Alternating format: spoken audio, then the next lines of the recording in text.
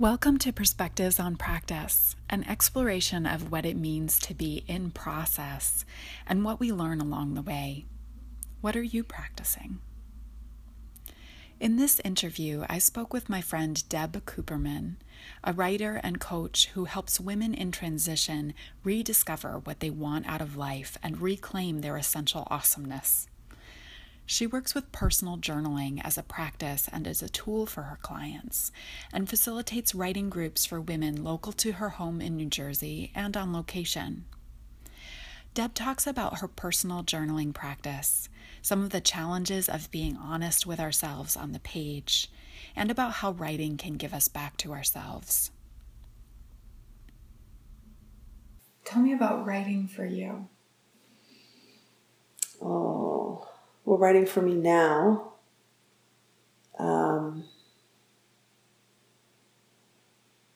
keeps me grounded, helps me make decisions, helps me be honest,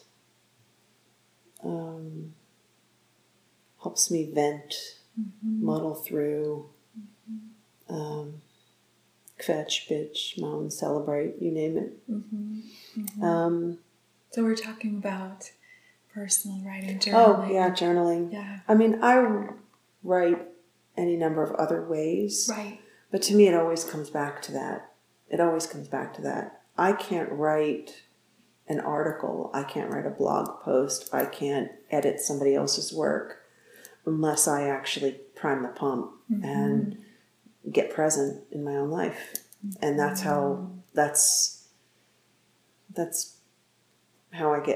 slow it down and see what I think. Yeah. Tell me more about that. Maybe how it works or what it feels like. Well, I know a lot of people started doing morning pages with the whole artist's way. Right. And I always say that morning is good, 3 pages is fine.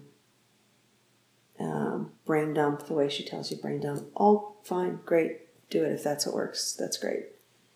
I don't think you need to do it in the morning. I don't think you need to do 3 pages. I think you can pick the pen up. You know, she says, don't ever let the pen leave the page.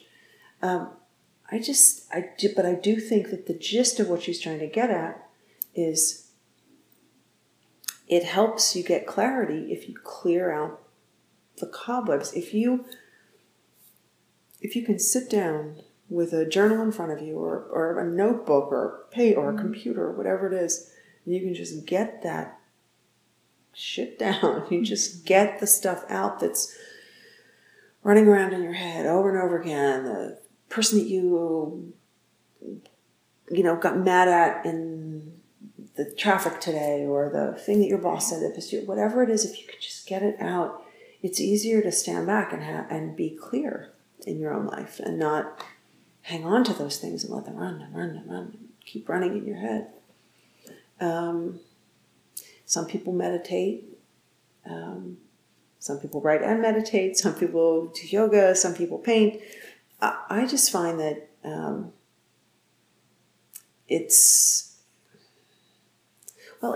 to me, it's got a couple different layers of awesomeness. One is the moment that you're doing it. You just getting it out, and that feels damn good. The other thing is that you have this record. You have this place that you can go back and you can reflect. You can also, if you keep saying the same stuff over and over again, you got a place where you can't avoid this mirror that you've created for yourself, right? You know? Right. Oh, I really should break up with that guy. Oh, I really hate my job. Oh, I really should stop drinking. You know, oh gosh, why did this or why did that? If you keep seeing those things over and over again, maybe you should break up with that guy. Maybe you should quit your job. Maybe you should stop drinking. You know, whatever it is. Right. But you see it over and over again. Right. You know, Right. I don't know. Right. You're talking about self-awareness. Yeah, you start to see, right? did you start writing?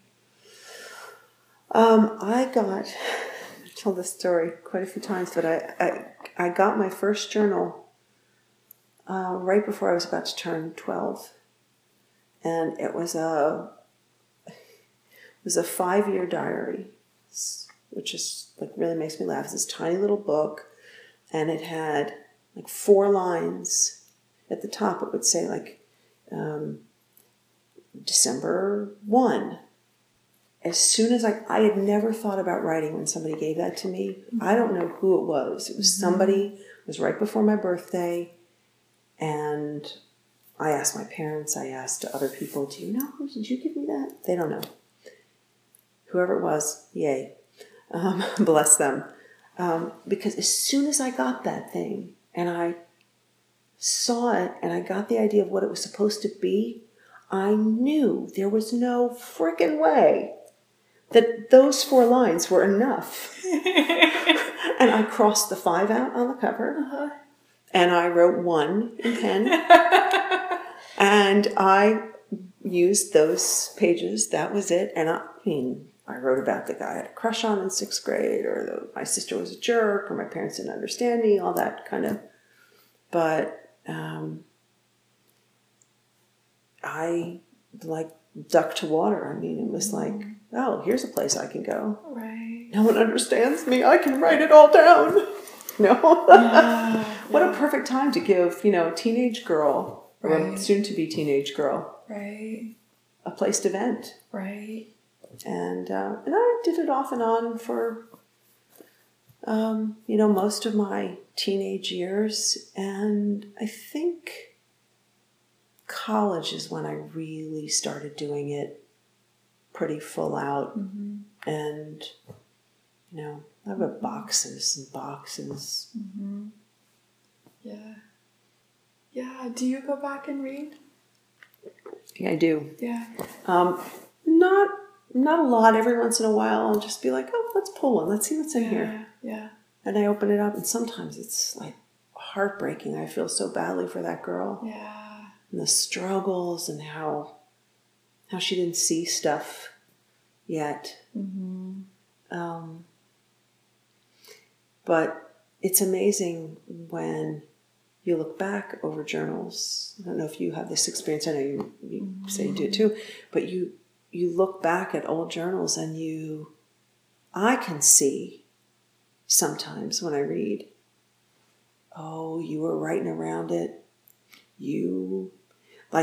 Sometimes I think I was deliberately avoiding saying something, and I can almost tell.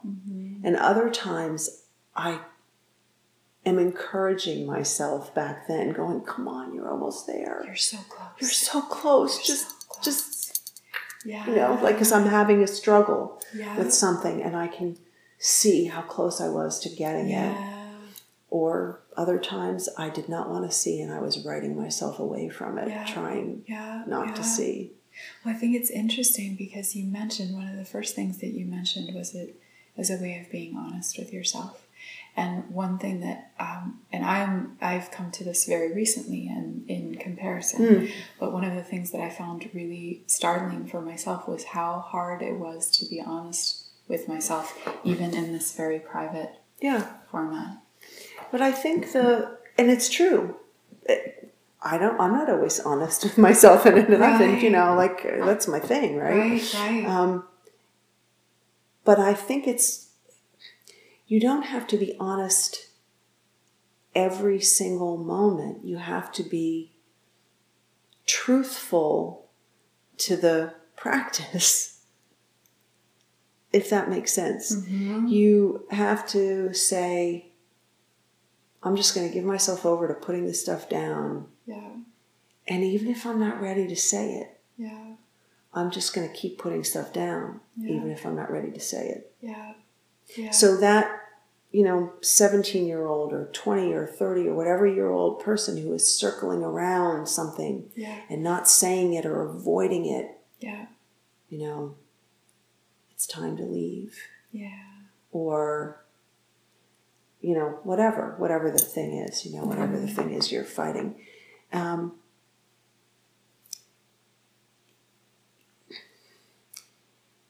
if you're willing to just be wherever you are, even if it's avoiding it, eventually that's a form of honesty too. You'll get there, right? Yeah. It's like the bigger arc of truth as opposed to the moment of honesty.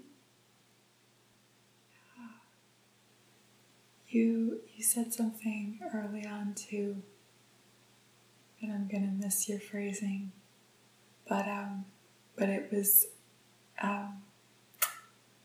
connected to being present somehow. Talk to me about writing and being present.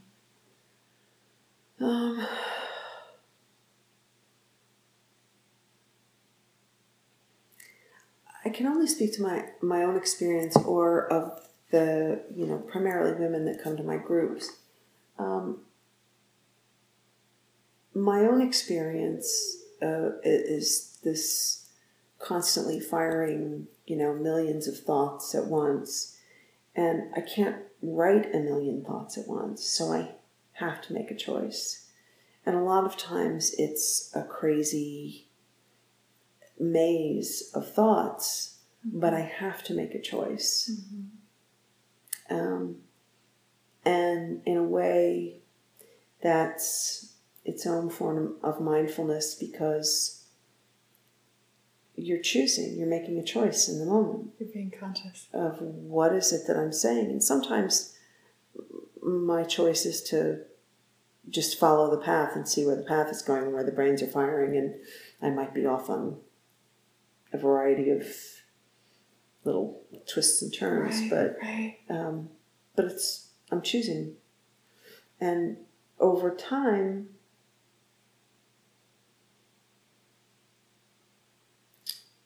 well, there's sort of a record of the path. Right. A record of the choices.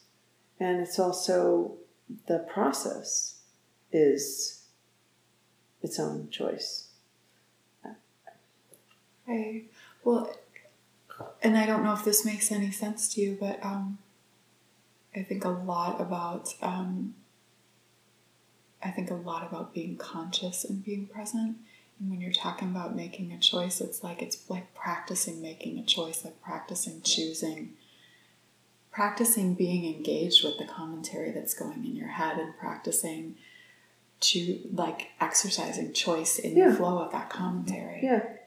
Because it's interesting, because the Hubster is a therapist, and he primarily works with his patients on practicing mindfulness. Oh, and the therapy is about paying attention. Right. And we've had conversations before, or, I've said, well, it sounds a little bit like what I do with the writers. And he said, you do. Yeah. You are teaching, your own, which I don't know that I would have put together until we started, until I met him and we started these conversations where I realized it is its own version. Mm-hmm. Because the more you see the choices that you make and you witness yourself in the process and in the product on the page, you're seeing, then you have an opportunity in your life to make, it's kind of meta. It's like, it's the process, the product, the process of the it's like, it makes me confused.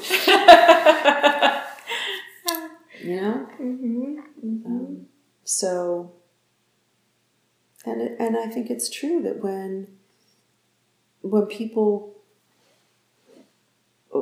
come to the workshops, they often come because they think, oh, I always used to want to write a book, or I thought I wanted to write a book, or I need a creative outlet, or something like that. And then they find, like, whoa, I didn't realize I was thinking this. I didn't realize that I had so much to say. I didn't realize how much I was hiding out. And sometimes I think it shakes people up a little bit. Yeah. And I know some women who say they don't write unless they're at group. because it's like it feels safe to do it there. Yeah. It doesn't feel quite as safe to do it when they're by themselves. Interesting. When we write in community, there's a magic that happens because I love when somebody first comes to the group the first time, because one of the first exercises that I do with people to try and shut down you can never really shut down the editor, but to try to help shut down the editor is there's this old Anne Lamott exercise that she had, which was, write badly. Yeah. And we do an exercise where I tell them to write badly. People are always like, what do you mean write badly? And so I, give them here's the prompt, here's the topic, like write about, fairy lights, and write as badly as possible. Yeah. And I don't care what you write about fairy lights. You could write about going shopping for them. You can write about how they always get twisted. You can write about whatever. Yeah. And write as badly as you can. Yeah. And you should see how hard it is for people to write badly. And they work really hard. Like, what does that mean to write badly? And I'm like, I don't care. Just whatever you think writing badly is, write badly. And people wind up just like cracking up because it's like, how do you do that? Right. End sentence with a preposition. Oh God, whatever it is that you make up that's bad. Right. And I think that frees people, so they feel free, and they also see other people doing it, and so there's sort of humor and safety in that. Yeah. But the other thing that happens is when you're in a room full of people and you see people who are apologizing almost before they start, and then they read. And you don't have to read in my groups, but once you see how awesome it is, it's like everybody just like can't wait to read their stuff, because you think you don't have something, and then you read it, and everybody just says, like, "Oh, wow," like that thing, because we don't give feedback on, like, oh, you should change this or tweak that. Right. There's a woman who I model a lot of the feedback on. Her name is Pat Schneider, and she does the Amherst Artists and Writers workshops. And the feedback is really about like finding the gems and encouraging that. Yeah. So it's not saying, oh, that was good. Right. What did you do with those two characters, though? Because I didn't really understand that. It's none of that. It's It's like, whoa, that moment where you described the way the sun hit the water in the boat fishing with your dad. Beautiful. You don't have to go any further. Yeah. And it's not about, I remember when I fished with my dad. Not about you. Right. It's about the writing. Talk about the writing. And over time, it just sort of frees you up, because nobody's going to be talking about, oh, did your father really say that to you? God, that's terrible. Right. It's like, oh, wow, the water. Boy, oh boy. Or you captured that. Or I could really hear the emotion from that little girl. So it somehow or another, there's just, I don't know, I'm going off topic a little bit, but I think it frees people up. They feel safer. Right. They stretch a little bit. Right. I mean, it's encouragement, it's stretching, it's permission. Right. And you're setting that environment too, so it has a lot to do with how you're creating that space. I love that. So tell me what your writing practice is like these days. Well, honestly, it's not enough. And tell me, not enough how? Not enough how? Well, I'm working a full-time job, and I do my business on the side. And I've recently moved, and I have a long commute. And so I used to wake up in the morning, and would often, before I even got out of bed, would just grab my journal and start writing. But I've been doing it like a lot of things these days, kind of on the margins. And that takes me off center when I'm not, it's not the first thing I do when I get up in the morning. I often bring it downstairs and I'll write when I'm having my coffee now. But it's not quite the same. But I still, with this move and new patterns and creating new structures, I haven't quite gotten in the groove. So I'm in a hiccup, and I don't like it. So not enough is, I could really, if I had my way, I could wake up in the morning and I could have like 45 minutes where all I did was just sit and write. And that would be ideal. Anywhere from a half hour to an hour, really, I would just be in heaven. That would be perfect. Yeah. And haven't quite figured that out yet, of how to make that space in this new situation. I'm doing a little bit more typing writing because sometimes I can steal 10 minutes here and there at work. Right. Just terrible. But I do. Sometimes I just, at work, when I have a minute between something and I have a meeting in 10 minutes, I'll be like, okay, I can't really start anything. And I type it and I save it and I email it to myself and then I have it. So, I don't like something that's that important being on the margins. And it isn't 100% on the margins, but it's more on the margins than I would like. It's tough. Right. Yeah. So that you feel like, it sounds like you feel like there's a certain volume of it that helps keep you balanced. Yeah. Well, I would imagine, if somebody said to you, okay, you can do a sun salutation, but that's all you get today. Right? Funny you should mention. Oh, no, really? Oh, no, really? We'll talk a little bit more. Oh, okay. Funny you should mention that. Oh, yeah. Yeah, I cannot practice enough to balance myself out right now. Oh. Yeah. So I relate to what you're saying. Yeah. Yeah, because and it's an interesting perspective, because at the time when you probably need it most, and things are wacky, crazy. So I wonder what the question is, and how do we make space for the thing that gives us back to ourselves when the world is conspiring to take us away from that. Right. So this is a thread that has been running through a few of these conversations. So it's so interesting that this is coming up here too. And there are a couple of things. And one is that I read this a week or so ago, and it came from Mark Silver. I don't know if you're familiar with him. Yeah. It was about a Sufi teaching that talked about things having rights on us. Rights? Rights. Things having rights on us. Like your children have rights on you. Your job, your duties have rights on you. Your responsibilities have rights on your time and your energy. And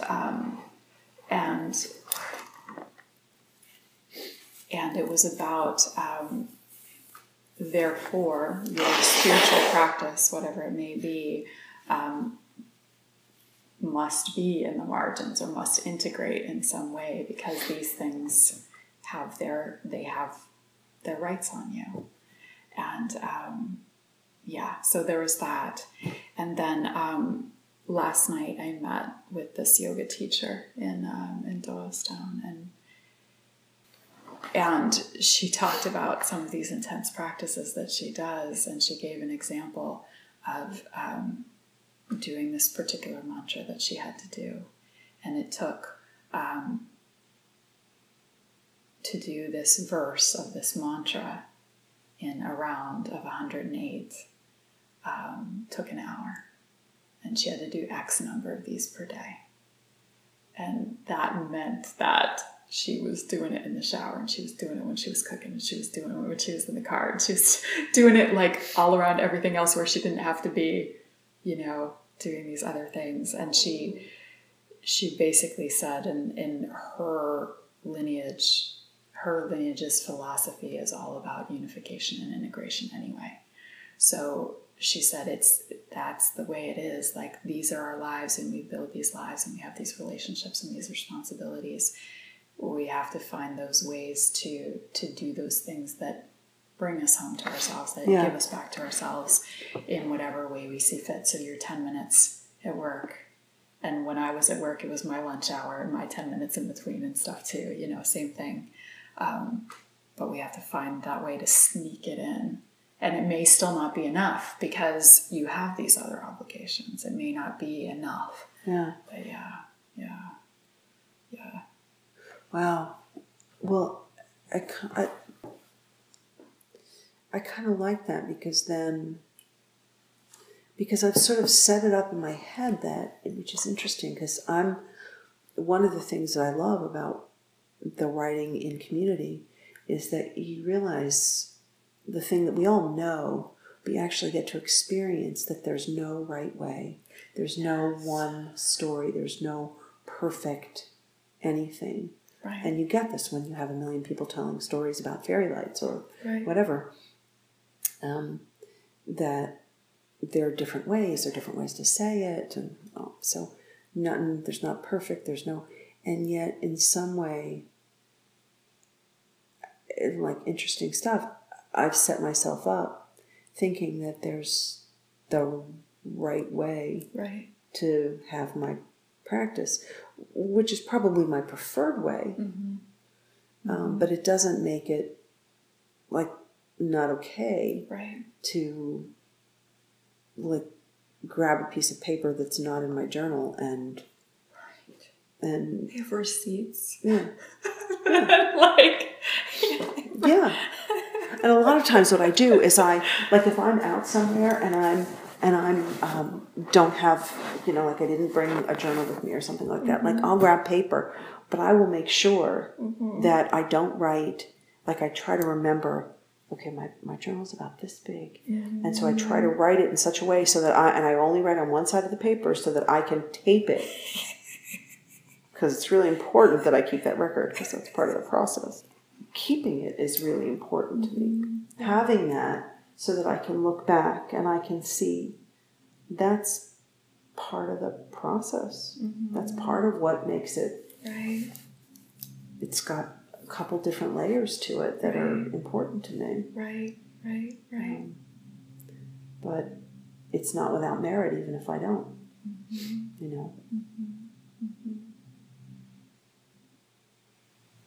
If you were to give a writing practice to somebody who's not or doesn't think they're a writer right now, what would you offer up a small practice? Well, I think, like most people would say with a practice, start where you are. If you think you can't write, start there. Yeah. Start with those words on the paper. Yeah. I don't know if I can do this. Right. I don't think I can write. Right. And then see where that takes you. I recommend that you try not to have any preconceived notions about what it's supposed to be, or even what you're going to get out of it. Just see what's in your head, invite it to come out on the page. Resist the urge to edit yourself. Don't worry about spelling. Get it down. Resist the urge to edit. Resist the urge to perfect. Just start where you are. Say whatever, comes up.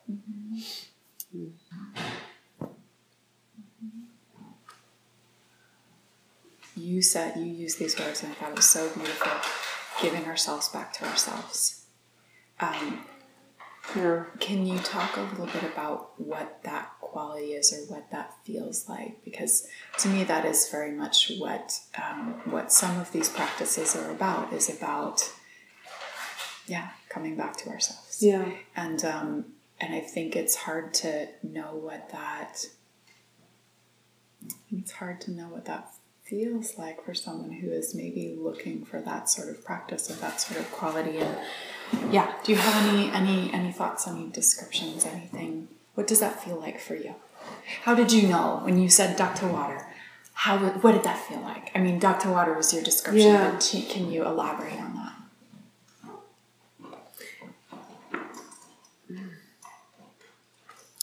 I think we all know that feeling of, I can use my own experiences, like when I sit at the beach and I hear the ocean and I feel the sun on my face. I don't want to be at the beach when there are a lot of people around. I want to be there when it's cool and it's late in the day and the sun's going down. And I'm watching the sun and I just feel like my heart opens up. Like it's like, or being in love, or those peak moments in your life that are, I don't know, for me it's like it's nature, it's singing a good song, it's dancing. So some of those moments that you described, like being at the beach, like you have that with your writing sometimes. Yeah, and sometimes it's after, sometimes it's, it's like a result. Not the stuff that I wrote. It's the experience of having emptied. Yes. Like let that gunk, the mind, the stories, the monkey mind, the blah, blah, the stuff that's pissing you off, the stuff that's distracting you, to get it out on the page. Suddenly it's on the page. You can sort of like, oh, okay, well, there I am. There's what's going on today. This is what's it. And then sometimes you can leave it. Sometimes you have to examine it some more. But I always say, you sort of meet yourself on the page. When you put it there, you're like, oh, okay. That makes sense to me. Do you ever, so is it very often the result, or do you have it when you're on occasion when you're actually in the act as well? Oh, hell yeah. Oh, yeah. God. Okay. It's just what I do now.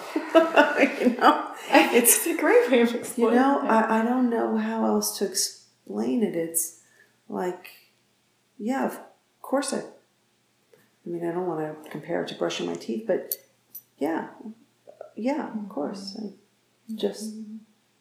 Right. Yeah, of course I'm going to write. Yeah.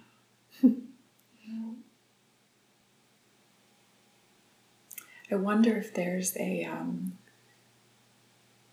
like a length of time that it takes before practice feels like that brushing your teeth analogy,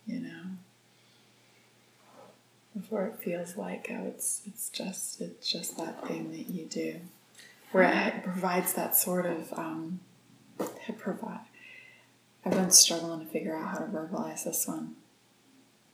Provide some sort of not framework, that is not the right word. I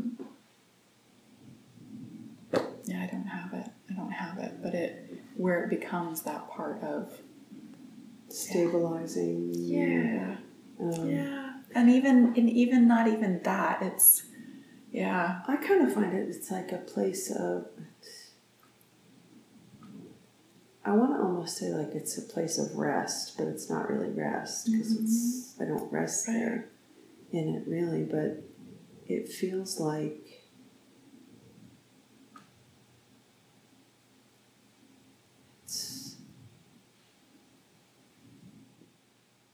yes, it's a place of yes. I don't know. I mean, I don't know what else to say. It's like, yeah, of course.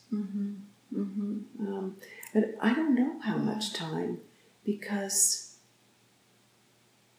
I don't think you need all that much time to realize how awesome it could be. That's a great. Yeah. It's funny because when I came back to the East Coast after living, I'd been in California, I really wanted my mother to come to one of my groups, because my mother was she was awesome, but I watched her for so many years, like apologize, and be worried, this, that, or the other, and I really wanted her to come in to the group and see, what it was like to have people just go, yeah. It's funny, sometimes I think that, my mother, who drove me crazy sometimes, was also, one of the big catalysts for, wanting to share it with other women, because without, really seeing who we are clearly, we're going to think we have to be a certain way, measure to a certain way, and there are plenty of people out there who are perfectly happy to tell you how you're supposed to be. How you're supposed to look, how you're supposed to dress. And if you are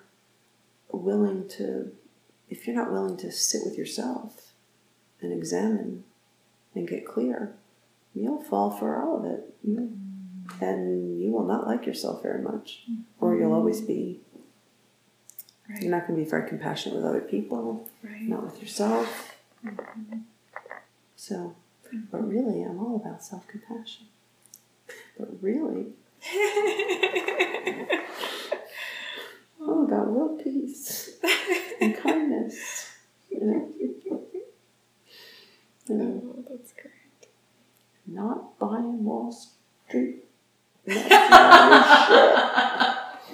Bullshit. Oh, that's great. Except mascara. I really like mascara. I'm so grateful to Deb for opening her heart and her home for us to have this great conversation, and I hope that you all enjoyed it as much as I did. You can find more of Deb's signature honesty and humor, as well as tools to spark your own writing practice, at debcooperman.com. Tell her I sent you, but just don't call her Debbie.